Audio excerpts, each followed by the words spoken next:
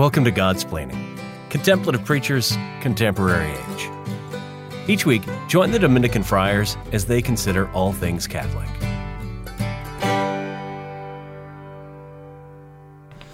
Welcome to Godsplaining. This is Father Gregory Pine, and I'm joined here by Father Jacob Bertrand. How you doing, Father Jacob Bertrand? I'm doing well. How are you? I too am doing well.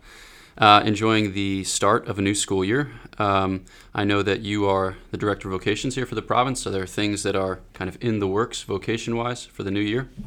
Yeah, there are a bunch of things coming up. I guess the highlight or the big things coming up for the vocation week, vocation office are our vocation weekends that come up during the academic year.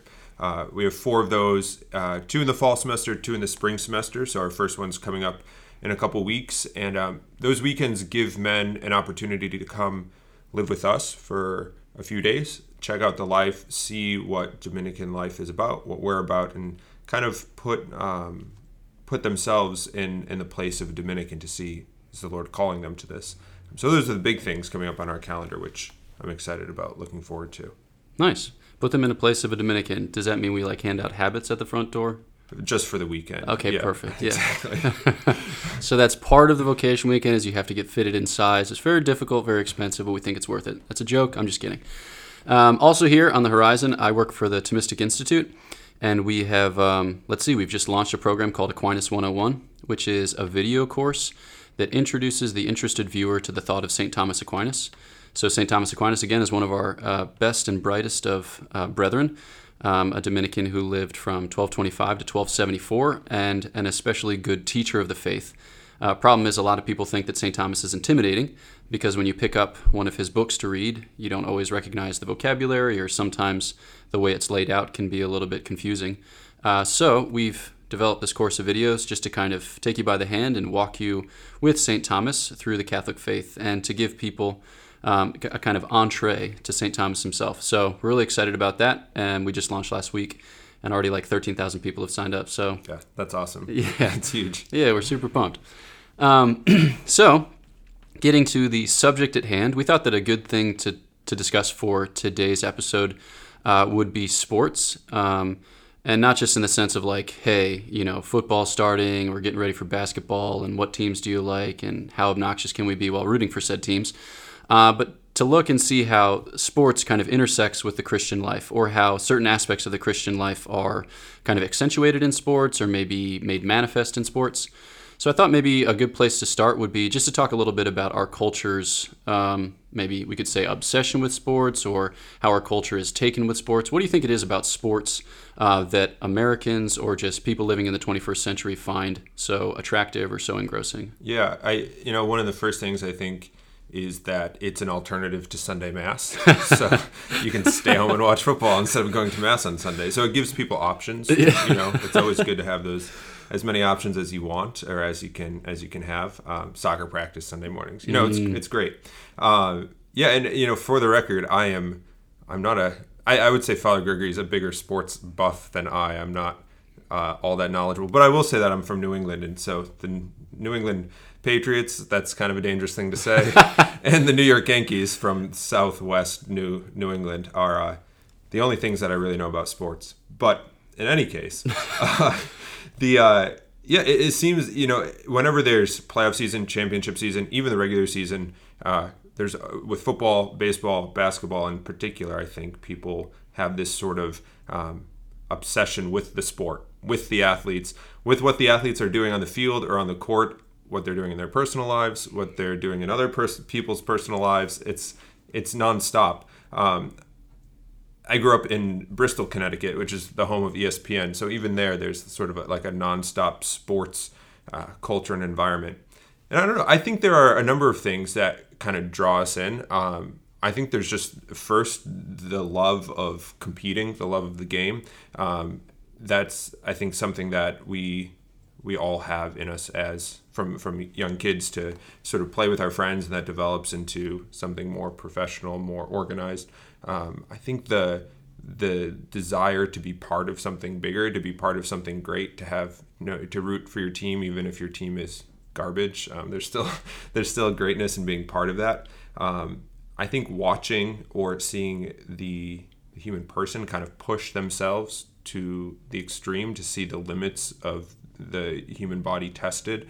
All of those things. I don't know if you had more that you were thinking of, but those are kind of pretty general. But I like the last thought, especially like kind of pushing oneself to the peak of one's potential. I think like about Alex Honnold in that movie that came out recently, Free Solo, when somebody tried to convict him that what he was doing was imprudent. For those who don't know, he climbs big rock faces, like 2,000, 3,000 foot like granite rock faces. Yeah, and he does it with no ropes. So it's just him, his shoes, and a bag of chalk, and that's it. And granted, you know, from basically everyone's perspective, it's insane and it's reckless, and you're taking your life in your hands and you're letting it slip through your fingers like water.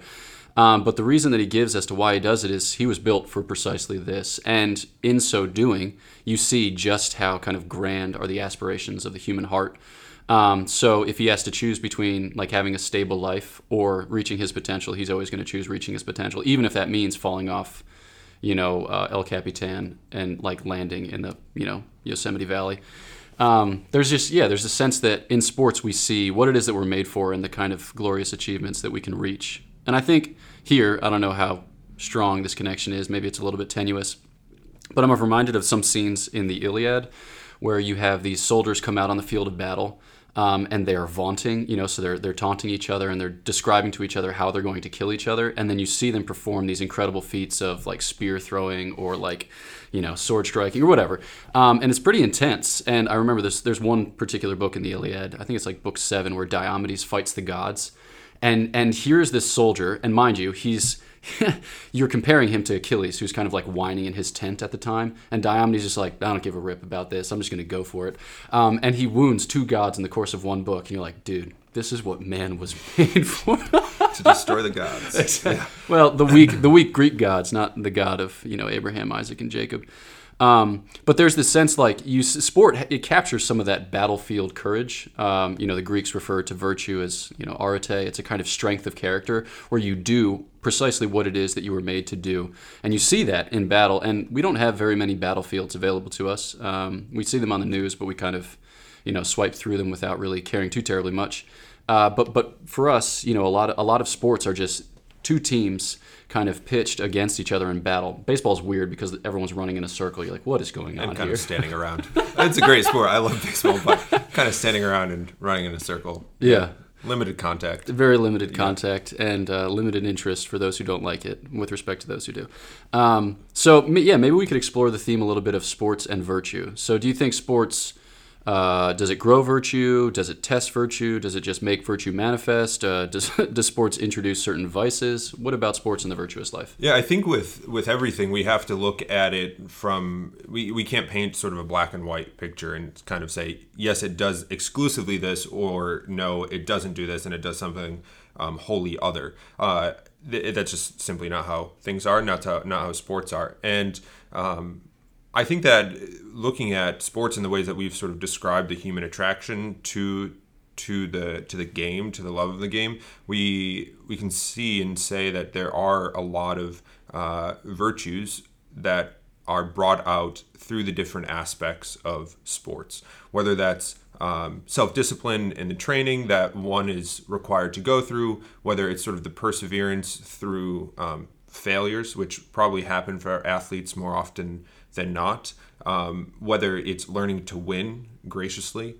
learning to sort of receive that well, earn that well, also how to be, loyal, how to be a team player. I guess that's kind of like a cliche of sports, but all of these things I think are learned in a particular way through sports, and I think especially with younger people, with kids, because it's a time that they have with their peers, guided by a mentor, but really with their peers. I mean, when you're on the field and you're playing, you don't really, adults are around, right, as kids, but there isn't a sort of, you aren't really coddled in those moments. You're on the field, you're on the court, whatever, and it's either you versus your opponent or your team versus your opponent. And I think that brings out a lot of virtuous habits, the things that a number that I just mentioned. At the same time, the flip side is that we would be naive or whatever, to say that there aren't sort of vices that also can come from sports culture. There is recently this Netflix series or show that was pretty popular, 13 Reasons Why. I didn't watch it, but I read the spoilers, which is probably all for the best because they weren't great reviews. But one of the things, the sports culture was a big thing, and one of the reviews in that, how the sports culture, particularly men in sports culture, it, at least for the purpose of this show, engenders a kind of rape culture, which is extreme. And the premise of the show is that a high school student commits suicide because of the way in which she was treated by her classmates, which was pretty bad, I guess. But part of one of the big storylines is that sports culture is just bad. We can see the same thing in the various university scandals with sports, and of course the famous Duke lacrosse sort of incident, and so the list is probably just as endless with respect to vices. But I don't think that changes the goodness that can be garnered from athletics, from sports. Yeah, I think a good kind of way to focus that is, all right, so it's thinking about how is it that we grow in virtues, or how is it that, please God spare us, that we become vicious. So it's a matter of training certain parts of our life, right? So we have like a mind with which to know, a heart with which to love. We have emotions that kind of engage us in life and get us all stirred up. And we can habituate them, right? So we can grow in particular habits so that when we encounter things in the world, we respond to them, or we interact with them well and healthily, or poorly and unhealthily. So St. Thomas will talk about how our minds can be kind of fortified or grown by wisdom and understanding and knowledge, and our hearts can be grown and fortified by justice and charity, and so too our emotions by fortitude and temperance and other related virtues. But something about sports that really kind of brings this whole discussion to the fore is that sports really stir you up, right? So sports are difficult, right? And if they make it so that you have to reach your potential, or you have to strive in such a way as to really engage, then they're going to stir up your emotions. So St. Thomas will talk about how, in a basic sense, we do what we love, and love begets desire, and when desire is realized, it gives us pleasure. But beyond that kind of simple 1, 2, 3, he says that there's a lot of these emotions that crop up when we encounter difficulty. So if it's a good that's really difficult, but we think we can get it, it engenders hope. Or if we don't think that we can get it, then it can lead to despair. So too, when we encounter bad things, sometimes we have to overcome them, he says, and we need to respond with a kind of daring spirit. Or sometimes we just cower in fear. And if we suffer, say, an injustice, it gets us stirred up with anger. So everyone's had experience who's played sports of, when somebody, let's say you're playing ultimate frisbee and you catch a long pass and you only need to complete one more pass to get a touchdown, and the guy guarding you knows that. So what he does is he smacks the frisbee out of your hand, right? It's a penalty, and he's going to have to back up 5 yards, and you're going to have to check the frisbee with him in order for you to continue the play. But what he has effectively done is he's slowed down the whole play, and he's made it so that what could have been a breakaway is now something that you have to do a set piece for. What does that make you? That makes you angry. Why? Because you suffered a kind of injustice, right? So he did something, and it's officiated within the rules of the game, but it was kind of cheap, and it's just and sports just does that endlessly. So a good defender in basketball is always kind of needling you. He's always grabbing your shirt. He's always kind of punching you in the kidneys. Not too much, but just a little bit, so you know he's there. He's always stepping in front of you. He's always cutting off your cuts. He's purposely trying to anger you so as to get in your head and put you off your game. But you can do one of two things, right? You can make Ron Artest and hop into the stands and start beating up fans. Bad, vicious, right? Or you can overcome and become a virtuous and excellent basketball player who delights not only in achieving the goal, but also overcoming his enemies. Yeah, there's a really primal sense in sports when you kind of, as you described, you sort of, we kind of get down to some of those base emotions, not base in a bad way, but basic emotions of anger and hope and those sorts of things. Or, and it's kind of when sports in many ways kind of that the game kind of takes away, I was going to say some of our sort of more, I don't know, humanness, and we become kind of, in some ways, we kind of become, kind of animalistic in it's just that basic desire to succeed and beat your opponent. I don't think that's necessarily bad in that sense, but I think that we have to be careful there, right? Because as you just said, Father Gregory, there's the option do you end up climbing to the stands, or like Serena Williams telling one of the line judges for a foot fault that she was going to kill her, which happened and disqualified and all this, or do you handle it gracefully? Does this challenge you to grow in such a way that you become a more virtuous person, a better person, not threatening people's lives or like beating up people with a bag of popcorn on like in the first row of seats. So there's always the option. That option is always real and present. So. All right, it is indeed, and this is an interesting thought. We're going to follow up with it, but let's take a quick break and we'll be back to you shortly.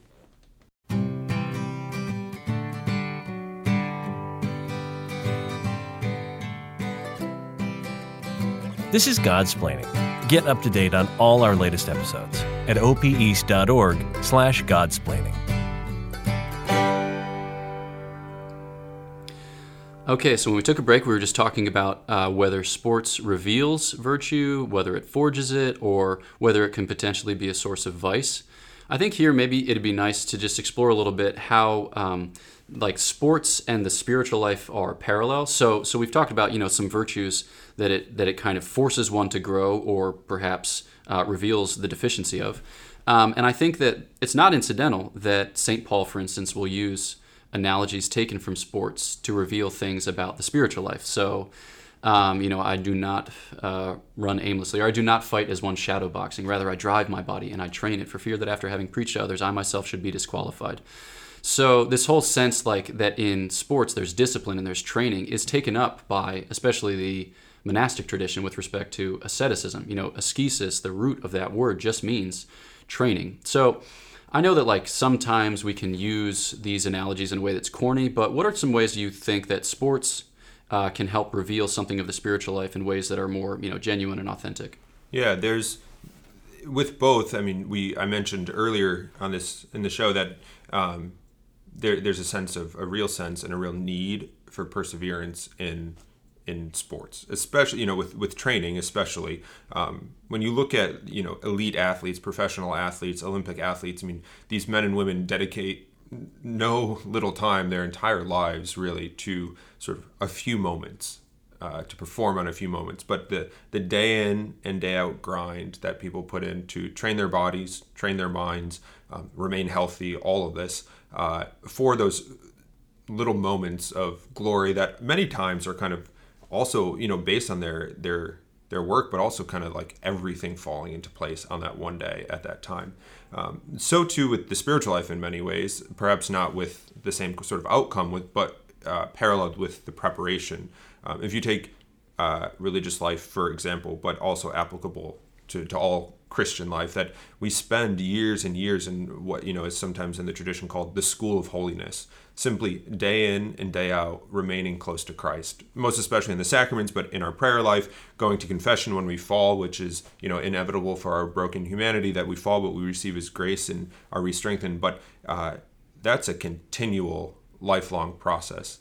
And I think that the sort of unseen characteristic or unseen nature of that what happens in our spiritual life is really not seen by others. And in fact, tradition in the spiritual life reiterates over and again not to judge the state of somebody else's spiritual life, like not to make that comparison between where I believe that I am in my relationship with Christ and what I see other people doing, because that's a danger. Like, how would you know? It's a dangerous pitfall. But that work, it kind of goes on in our lives. Our Lord's grace kind of works in an unseen way. And we have to sort of, there's a dryness in that. There's sort of a labor of love in that's not glorious. That's not exciting. So you can think there of the athlete who's in the gym by himself, or on the court by herself doing drills and like not seen by anybody. Same thing in the spiritual life. I also think the parallel between failure and success is important to recognize here, that the great athletes fail far more often than they succeed. So too in our life, we fall, we're tempted, we're broken, et cetera, et cetera. The good athlete, though, is the one who gets back on the horse, as it were. Yeah. The good Christian is not the person who doesn't fail, but it's the person who recognizes their failure, their sin, repents, and sort of carries on, forges ahead. I think we can, like you said, there's a temptation of sort of making making it corny, like, having a poster of like Jesus shooting a basketball behind you. Actually, for my first assignment after I was ordained there, I was at Dartmouth College in the campus ministry there. And in the great hall below the chapel, the big like campus ministry room, there's a pretty large painting of Our Lady, and it's her Assumption into heaven, but she's kind of reaching up to heaven, and all the students, I guess myself included, I'll admit, we call her Jump Shot Mary because it looks like she's shooting a jump shot. But so we don't want to think of sports and the spiritual life as that kind of like Jump Shot Mary, the Assumption's better than Mary shooting a jump shot, I think. But there are certainly applicable connections there. Yeah, I'm like reminded as you describe what you just did of a kind of related connection too, in the sense, okay, so not everyone is equally good at sports, and some people are better and some people worse, but not all of that actually is your effort, the effort that you put in. There's already operative in the sporting life a kind of analogy for grace, because some people just have a better constitution for it, right? So like let's say that you're 5 feet 10 inches and that your wife is 5 feet 9 inches. Like, you're probably not going to have an Olympic gymnast for a child. If you're like 5'2" and she's like 5'1", chances are better, but you're probably not. Okay, so like the hand is dealt for you. And then when you're born, like say you have exercise-induced asthma, or say you are like bow-legged, or say, like you have one of these kind of like bad feet things like plantar fasciitis or Sever's disease, where like your heels are on fire all the time. Like, you're not going to be an Olympic runner. And that's okay. Like, it doesn't make you a bad person, because one, you can still like practice a sport and enjoy it and grow from it as a result. As we would say, like, regardless of what graces and gifts you're given in the order of nature or the order of grace, like, the Lord will make them fruitful. And what I'm thinking of is a parable that we just had recently, the parable of the talents. So like the Lord gives 5 to one and 2 to another and 1 to the final. And when each uses those talents, they're multiplied, right? When he doesn't use the talents, in the final case, they aren't multiplied. But each kind of is given in God's predestinating love. He's given a certain gift. He's given a certain grace, and that proves fruitful in his life. And he doesn't like suffer by comparison. I suspect that the last guy may have compared. This guy got 5, this guy got 2, why did I only get 1? I'll just put it in a napkin. One instance of the word napkin in the Gospels. What's up? I'll just put it in a napkin and bury it, right? But like what we learn in sports and what we learn in the spiritual life is it doesn't really matter like too terribly much the hand that you're dealt. The Lord proves faithful, and he makes your life beautiful, and he shows forth his glory in a way that's particular to you, and that comparison really only breeds contempt. What we are responsible for is consenting to and cooperating with the graces that we're given and magnifying those graces in the way that we're capable of doing. But to leave the Lord the rest, the rest is not our business, as T.S. Eliot said. So maybe just a kind of final thought as we round out the episode, maybe just to spend a little time talking about running. So Father Jacob Bertrand was an excellent runner in college, or high school, college, and even has run a bit since then. So maybe running is a peculiar sport because a lot of running T-shirts say, "My sport is your sport's punishment." That's true. That's true, though. I mean, that's like the truest statement you can make about running. Yeah. Why we run in circles or like in the woods. So as a runner, would you say that like is running like more pure in terms of sport? Is it less pure in terms of sport? Do you look down on sports that use balls and like equipment and other types of frippery? Those are called games. Just so, this is setting me up for something I'm going to regret, and then a lot of people are going to disagree with the conversation of like, what is a sport? Is chess a sport? No, chess is not a sport. No offense, it's great. Chess players are a lot smarter than I am, but the whole debate, whatever. Okay, fine. So, is it more? What did you say? Pure of a sport or something? Yeah. I would say in one sense yes, in another sense no. Okay. I would say in the sense that if we're talking about sports as looking at those tests that push the human body to the limit without other things involved. I mean, of course, in track you could be doing different events, or there's there are tactics involved in training, all this, yeah. But there isn't, like Father Gregory said, there's not a ball, there's not gear that you're wearing, there's not this sort of thing. If you're on the road running marathons or road races or on the cross-country course, in many, there are team elements, right? But in many ways, it's just you and your body. And how hard have you punished your body, and how smart have you punished your body to train it to perform well, to push it beyond. I think this is the same with a lot of endurance sports, so swimming, rowing in many senses, like cycling, these long distance sports that are pretty much just pushing the body. I think like two classics here perhaps are like the Ironman triathlon, and then like the marathon. These events that like just you in the pavement, or whatever sort of surface you're on. So in that sense, I think there's a purity to sort of distance events, those kind of things.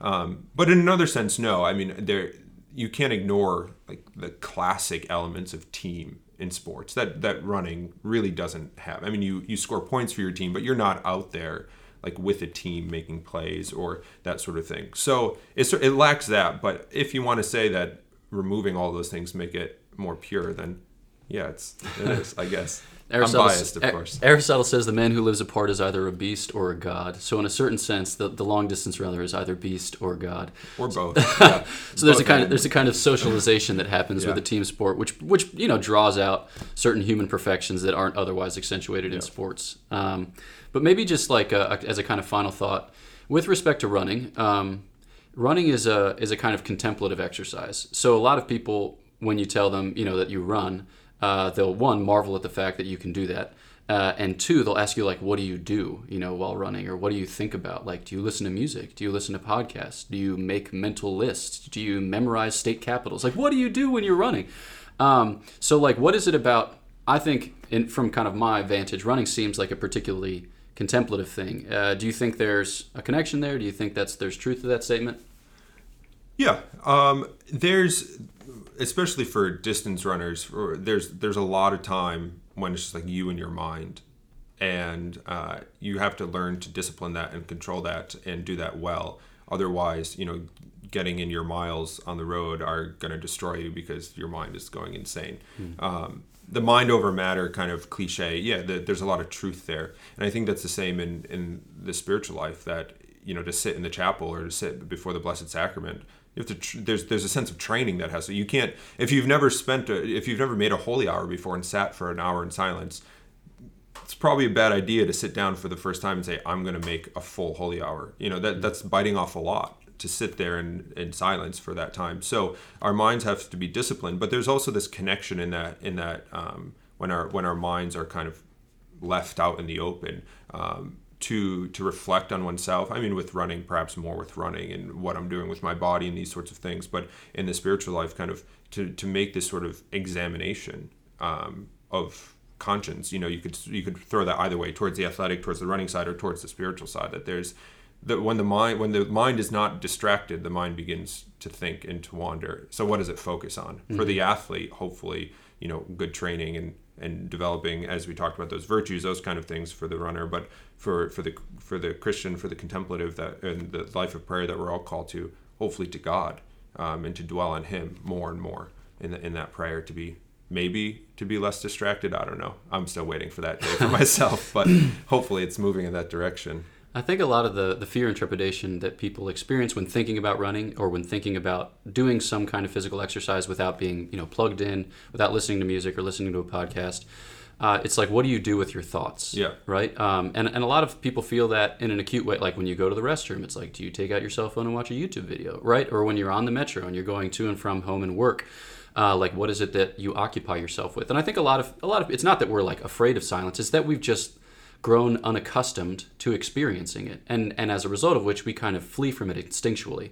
But running has a way of kind of bringing that into focus, and your mind gives a kind of free play in a way not unlike dreams. Like there's a kind of wild association that happens, and oftentimes the runner is infected by grandiose ideas midway through. He imagines himself like breaking the tape at the Berlin Marathon in under 2 minutes, under 2 hours. That'd be incredible. Under 2 hours, right? But there's a kind of beauty to that, to be reacquainted with your thoughts, because in your thoughts, not that whatever your thoughts themselves are per se saving, but in your thoughts you often can discover the Lord. And I think that's the whole point of the church's insistence on recollection, that like wherever you are and whatever you're doing and whatever you're thinking about, you can always kind of tune in to where the Lord is, because by virtue of baptism, He dwells in us richly as in a temple, and we can always turn towards him, whereas at times we might be frantic and stressed. We can always turn towards him and be conscious of his presence. And I think that the serene runner has a kind of experience of that, even if he's thinking about more mundane things or athletic things. It's a kind of recollection that attunes our minds to those higher realities. And I think in this too, there's a sort of trajectory in the spiritual life that's applicable to the life of the runner or the athlete. That sort of the mantra that advancing in the spiritual life begins with self-knowledge. So sometimes we say like entering the self-knowledge, and not in sort of like a psychological new age kind of thing, but like to know yourself and who you are. But that has to move to self-acceptance, to accept that, because you can know yourself, but to accept the fact that you're a sinner, but also that you're a child of God. Those are hard things sometimes to really intellectually and accept and to know, but also to live. And then sort of self-transcendence, to move beyond sort of our selfish and narcissistic desires. That's the root of the spiritual life, that sort of trajectory. But also with the athlete, to kind of know who you are as an athlete, accept your limits, also accept where you can grow and where you can move, and then pursue that well. Those, I think that overlap is quite real. Yeah. All right, we're coming to the end of our time. Father Jacob Bertrand has queued up a little passage from the Holy Father, St. John Paul II, from a homily that he gave in 2000 on the Jubilee of Sports People. That's right, folks, you heard it right. The Jubilee of the Sports People. So, Father Jacob Bertrand, would you bring us home? Yeah, first, I love the title. It's incredible. Jubilee of Sports People. And so John Paul II gave this little homily, and he talks about, he's talking to athletes, and a couple things that he says, I think that one of the things that he says is that playing sports, he acknowledges how important they've become for us, and because it encourages people to develop the virtues, the values, those things that we talked about earlier in the podcast. But another thing that he talks about that I found that caught my attention when I was reading through it is that he referenced, so this was in 2000, so he referenced the Olympic Games in Sydney, and he says that we admired the feats of the great athletes who sacrificed themselves for years, day after day, to achieve those results. And then he says, this is the logic of sports. It's also the logic of life. Without sacrifices, important results are not obtained, or even genuine satisfaction. I think that's incredible. The logic of sport, the logic of life. Without sacrifices, results are not obtained, or even genuine satisfaction. Go, yeah. John Paul II. Indeed, you do. Yeah, and it echoes the thoughts or the words of St. Paul. Every athlete exercises self-control in all things. They do it to receive a perishable wreath, but we an imperishable one. So we'll go ahead and leave you with that thought. Thanks so much for joining us, and we'll talk to you next time.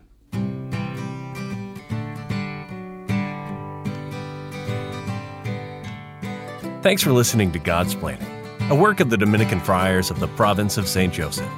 Visit us at opeast.org.